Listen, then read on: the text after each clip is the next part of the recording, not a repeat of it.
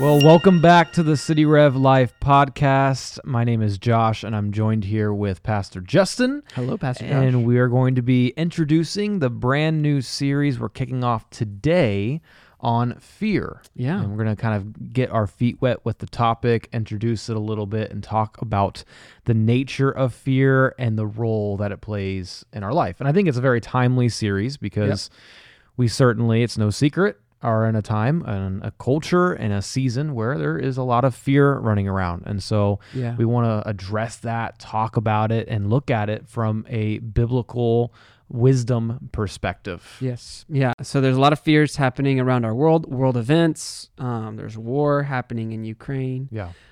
There's pandemic we're just on the other side of. A lot of legitimate fears. A lot of legitimate things that are in some ways unprecedented in human history, but we've experienced before generationally. They're kind of like shocks to us and disrupt us from our regular routine. Mm-hmm. So we're going to talk about fear. And as we were getting ready, I was thinking about, we're going to hit some heavy topics, and through this series, we're going to take kind of what we generally are going to explain now and apply it to specific areas of fear.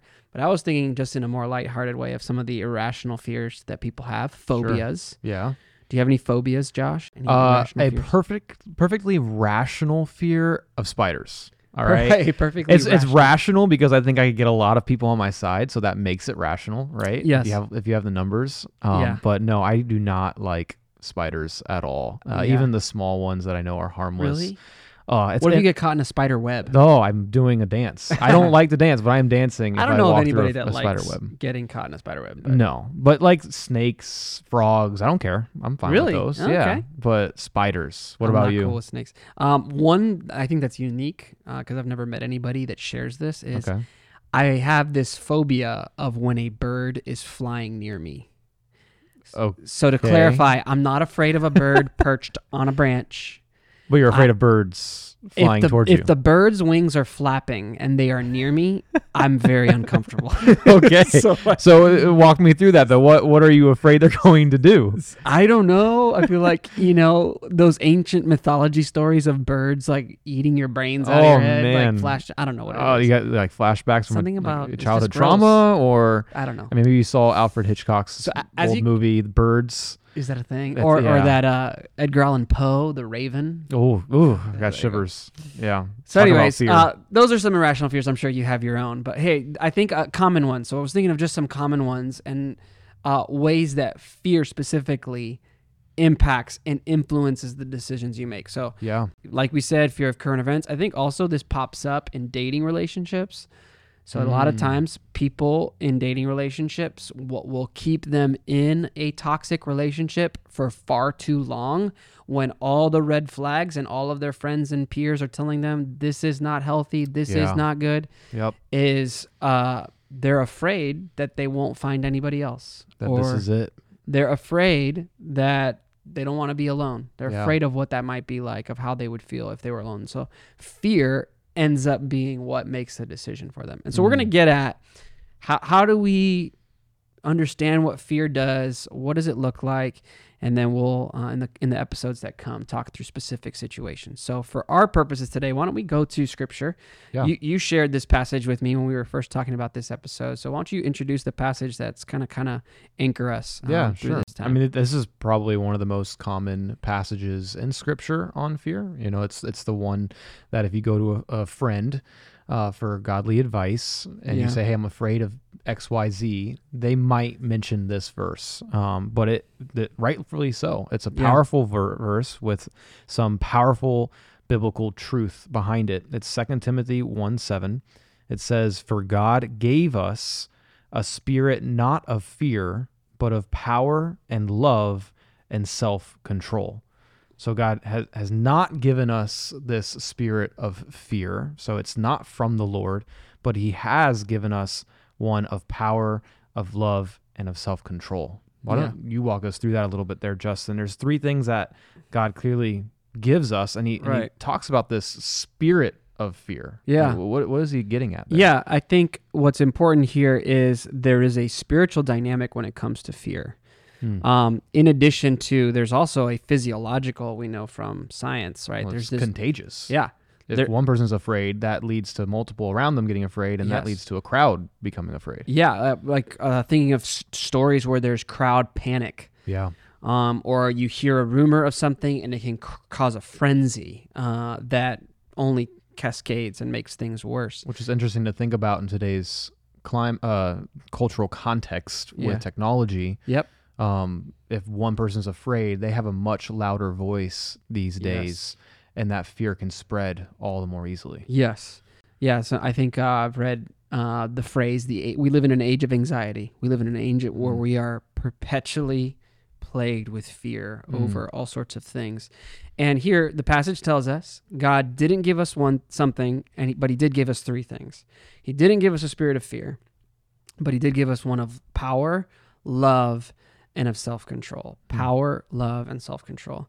So God has given us a spirit of power. This is what the Holy Spirit does. He gives us power.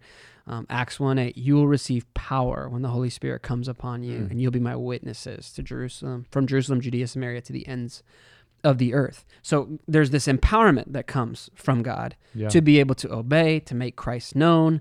There's this love that we get from the Spirit, this love that is the heart of the Father. God's Spirit gives us this love, and then self-control, this ability to, when our flesh or our desires start pulling us in a certain direction, God's Spirit empowers us with the discipline to stop, to not press forward and jump over the line when we're being pulled by our emotions or our feelings in a direction. The Holy Spirit steps in, gives us this self-control so that we're not ruled by fear. We're ruled by the Spirit. That's good, because fear oftentimes leads to unwise or prompt action. Yes. And what he's getting at here is the opposite of that would be one of self-control, a spirit of self-control, where we can, like you're saying, stop, analyze the situation, and respond with biblical wisdom. Yeah. And I love what you're saying too about power. It's just a reminder that we have, through the Holy Spirit, power over what's going on in the world and in our own lives in a lot of ways. Like, greater is he who is in us than he who is in the world. Yeah. And we know the truth that Satan and the demons are pulling a lot of the strings behind a lot of things that are happening on a worldwide scale. But we know who the victor is in the end. Yeah. And the Holy Spirit lives within us and uses us actively in this world to overcome the darkness. We are the light in the darkness. And so we have this power that we get to walk through life with and walk in this world in. Yeah, that's right. And so before we go any further to talk about ways we interact with fear, I think it's important to just make sure we understand as a foundation, fear is a spiritual issue. It's very much a spiritual issue. In the Gospel of John, in one of Jesus's perhaps most extensive teachings on the nature of Satan and how he attacks us spiritually, Satan uses as his primary weapon lies. This is how he operates. He lies. He sows lies into our thought life. He makes us, he convinces us and tempts us through deception. And one of the primary tools in his tool belt of deception is fear, is inducing fear, is suggesting God can't be trusted. And therefore, in moments, we can be held captive by these fears and make decisions not based on faith in God's promises, his goodness, his character, but instead based on our fears. And so one helpful category that I think will help us as we move forward in this series is just talking about the reality that there is such a thing as healthy fear and there is such a thing as unhealthy fear. And while we're talking about in this series mostly is the unhealthy fear, how fear can end up producing results in our life that we want to avoid, I think it's helpful for us to also make sure we clarify there is such a thing as healthy fear. Yeah. So in some sense, it is an emotion, right? There's an emotional aspect to fear. And having that emotional aspect to fear is not necessarily wrong. It's honest, right? Yeah. In fact, you can be very inauthentic and lying to say, I've never been afraid, or I don't get afraid of anything or anyone. Like I think on a human level, there are these moments of fear. And I think we see this in the examples of different people in Scripture, where you just see them interact with fearful circumstances.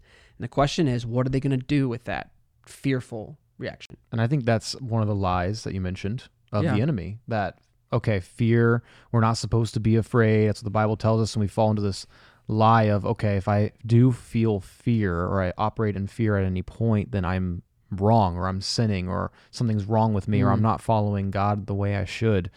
But the reality is, like you're saying, there's a lot of moments in Scripture, and even moments where Jesus himself dealt with fear. Yeah. And that's because it is a human emotion. Yeah. We're going to experience it. Jesus himself experienced it. Yeah. The question is not whether or not we will experience fear. It's what we're going to do with it once we do experience it. That's right.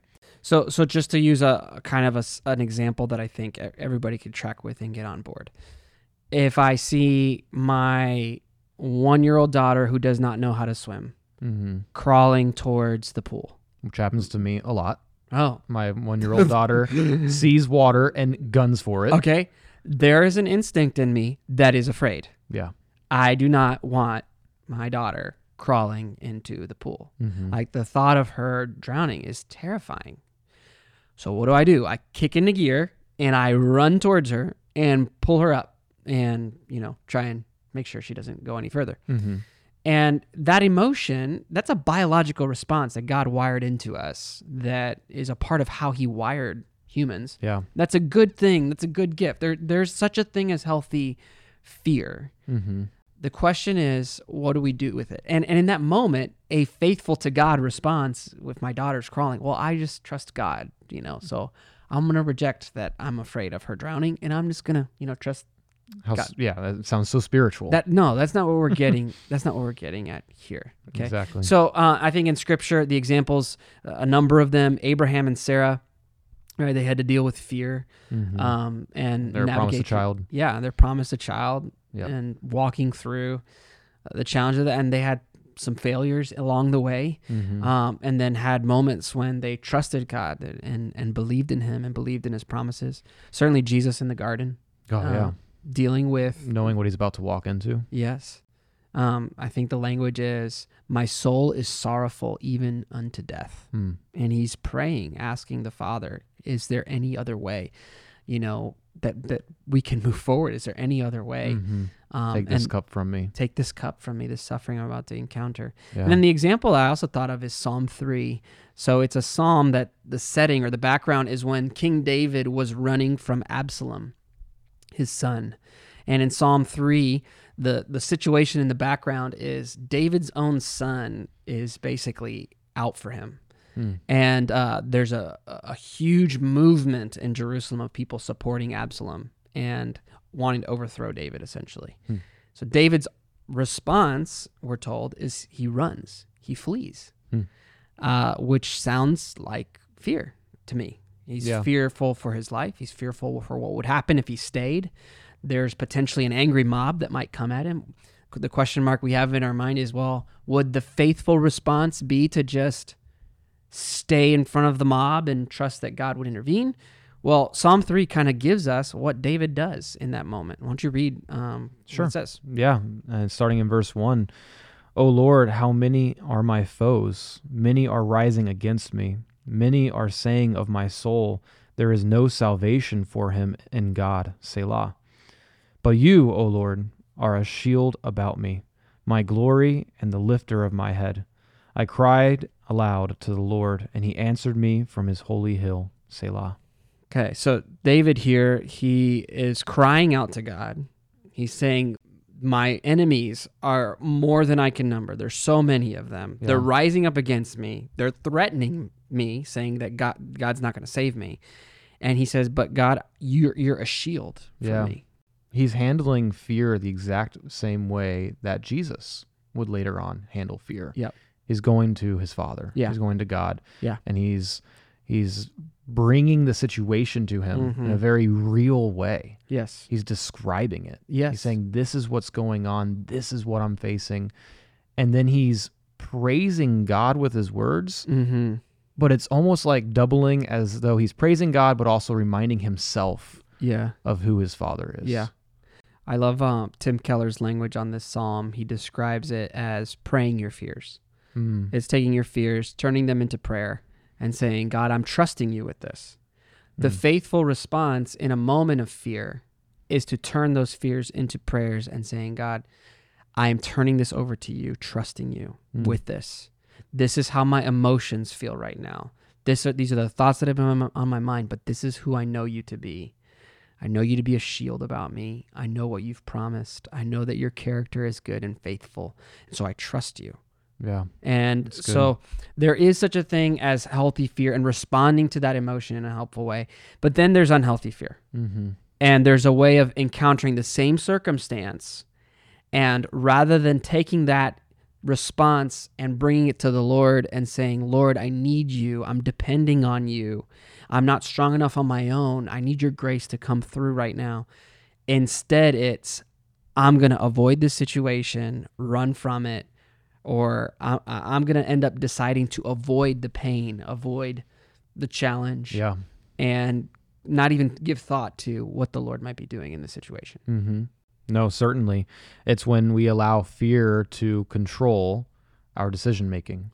We don't bring it to the Lord. We kind of self-contain it, which is dangerous in itself. You know, that's why we oftentimes will boil over, right? And it starts to show in our actions, and we start to act in our anger. It's because we internalize it.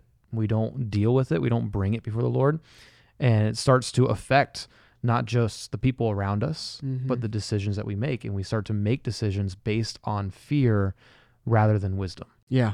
And it can ultimately keep us from obedience. You know, sometimes when Christ calls us to do something, he places something on our heart. He lays a burden on us for our neighbor or coworker. And we just have this sense from God's Spirit, you need to talk to them, you know, ask them, talk to them about Christ. Like we have that cue, that prompting from the Lord, and then we're afraid of what might happen. So we end up not obeying what the Spirit is leading us to do and what God's word commands us to do because we're afraid of what might happen.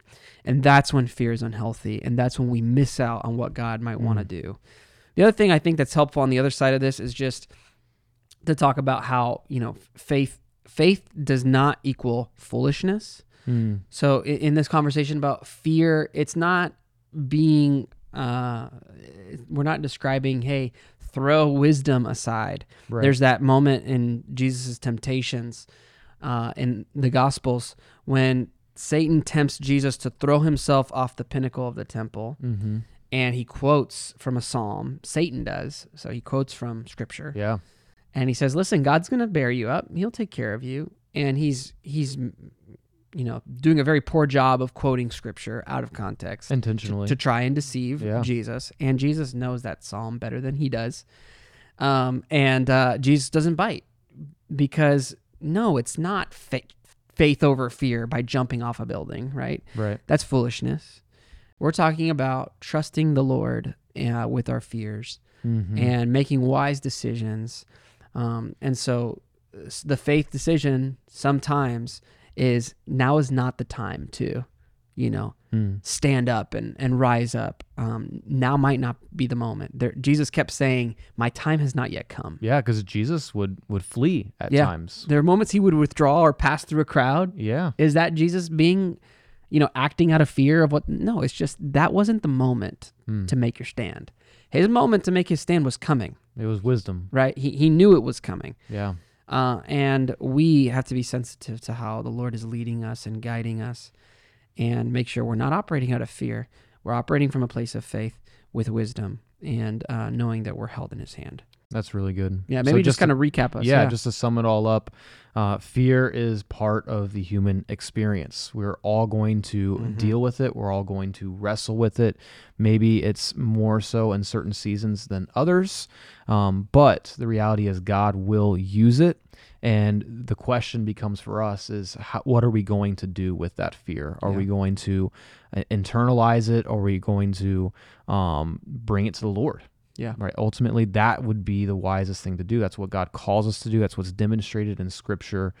Bringing our fears to the Lord is what we see. And I think of 1 Peter, where he says, cast all your cares upon him, for he cares for you. Be sober minded, anxious for nothing, right? God's inviting us to bring all of our fears and anxiety to him, and to pray these prayers where they're specific, and you're bringing it all to him, and then reminding and praising God who he is, and at the same time reminding yourself. What was it, the Keller quote that you said? To pray your fears. Pray 'em. That's so good. Just a final verse to kind of finish off this podcast. What God has called us to is to be strong and courageous. It's the popular passage in Joshua chapter 1. I'm just going to read verse 9. It says, have I not commanded you? Be strong and courageous. Do not be frightened and do not be dismayed, for the Lord your God is with you wherever you go. So thanks for tuning in to the City Rev Life podcast. We'll catch you guys next week as we dive deeper into this topic of fear. Thank you so much for listening to the City Rev Life podcast. Feel free to subscribe and leave a rate and review. And we love it when you share it with your friends on social media. So don't forget to tag us at cityrev.church. If you're interested in more resources, download our City Rev Church app and follow us on social media. Thank you so much and have a great day.